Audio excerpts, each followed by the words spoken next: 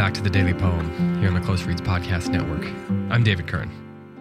One of the benefits of producing a show like this is that I can read poems that I like.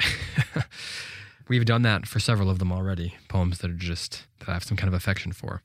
Today's poem is another one of those poems, but it's also one of those poems that makes me angry, shall we say, because T.S. Eliot wrote Preludes when he was something like 22 years old.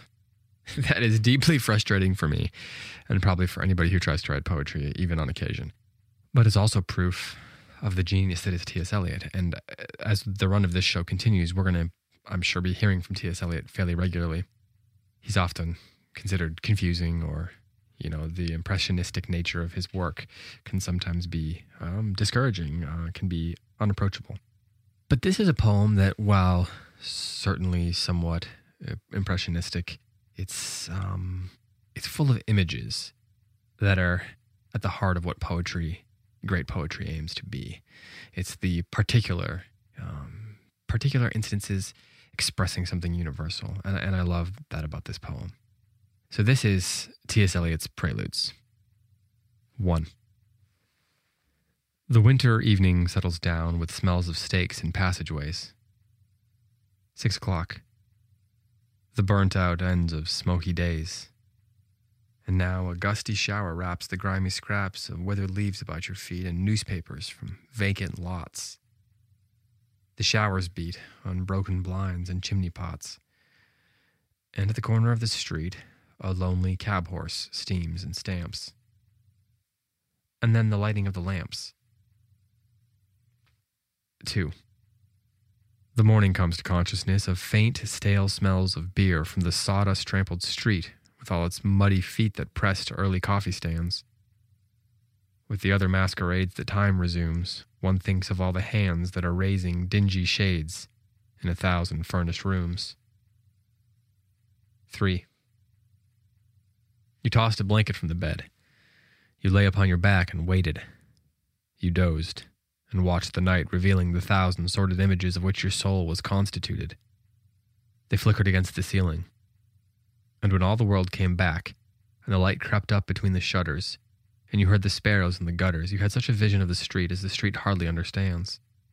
Sitting along the bed's edge, where you curled the papers from your hair, or clasped the yellow soles of feet in the palms of both soiled hands. 4. His soul stretched tight across the skies that fade behind a city block, or trampled by insistent feet at 4 and 5 and 6 o'clock, and short, square fingers stuffing pipes and evening newspapers and eyes assured of certain certainties, the conscience of a blackened street impatient to assume the world. I am moved by fancies that are curled around these images and cling, the notion of some infinitely gentle, infinitely suffering thing. Wipe your hand across your mouth and laugh. The worlds revolve like ancient women gathering fuel in vacant lots.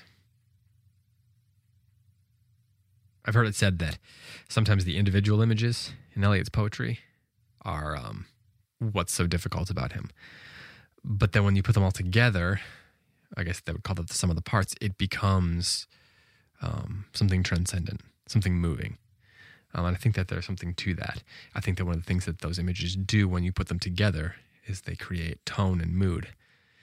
And this is one of those kinds of poems that if there's one thing that I think is worth reflecting on or kind of wallowing in, well, that's perhaps a negative word, but bathing in, shall we say, is this concept of mood, of tone, of the energies that the poem kind of produces. And I think that the way that he uses images and language together, the way they mesh together and coalesce, creates the tone that expresses sort of the disillusionment that he's trying to get across, the disillusionment that was representative of the time in which this poem was written, the early 1900s, the World War I era. I think this is right before the war. But the world was changing very fast, and I think that there's a disillusionment that comes with that of course was fulfilled in the next couple decades. But the combination of the images and the tone that he's creating there, the way he expresses the language with the images, creates a tone that is consistent with that in mind. I will read it one more time. It's a little longer, so you can feel free to turn this off and listen later, or not at all if you'd like, but I'll read it one more time. This is Preludes by T.S. Eliot. 1. The winter evening settles down with smells of steaks in passageways. 6 o'clock. The burnt-out ends of smoky days. And now a gusty shower wraps the grimy scraps of withered leaves about your feet and newspapers from vacant lots. The showers beat on broken blinds and chimney pots, and at the corner of the street a lonely cab horse steams and stamps. And then the lighting of the lamps. 2.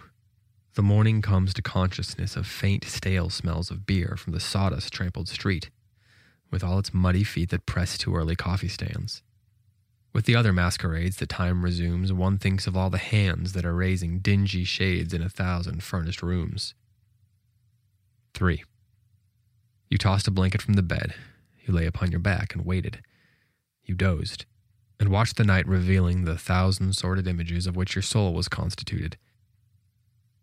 They flickered against the ceiling, and when all the world came back, and the light crept up between the shutters, and you heard the sparrows in the gutters, you had such a vision of the street as the street hardly understands.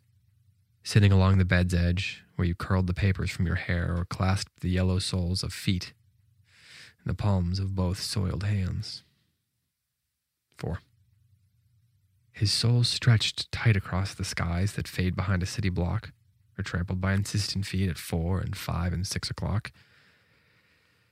and short, square fingers stuffing pipes, and evening newspapers, and eyes assured of certain certainties, the conscience of a blackened street impatient to assume the world.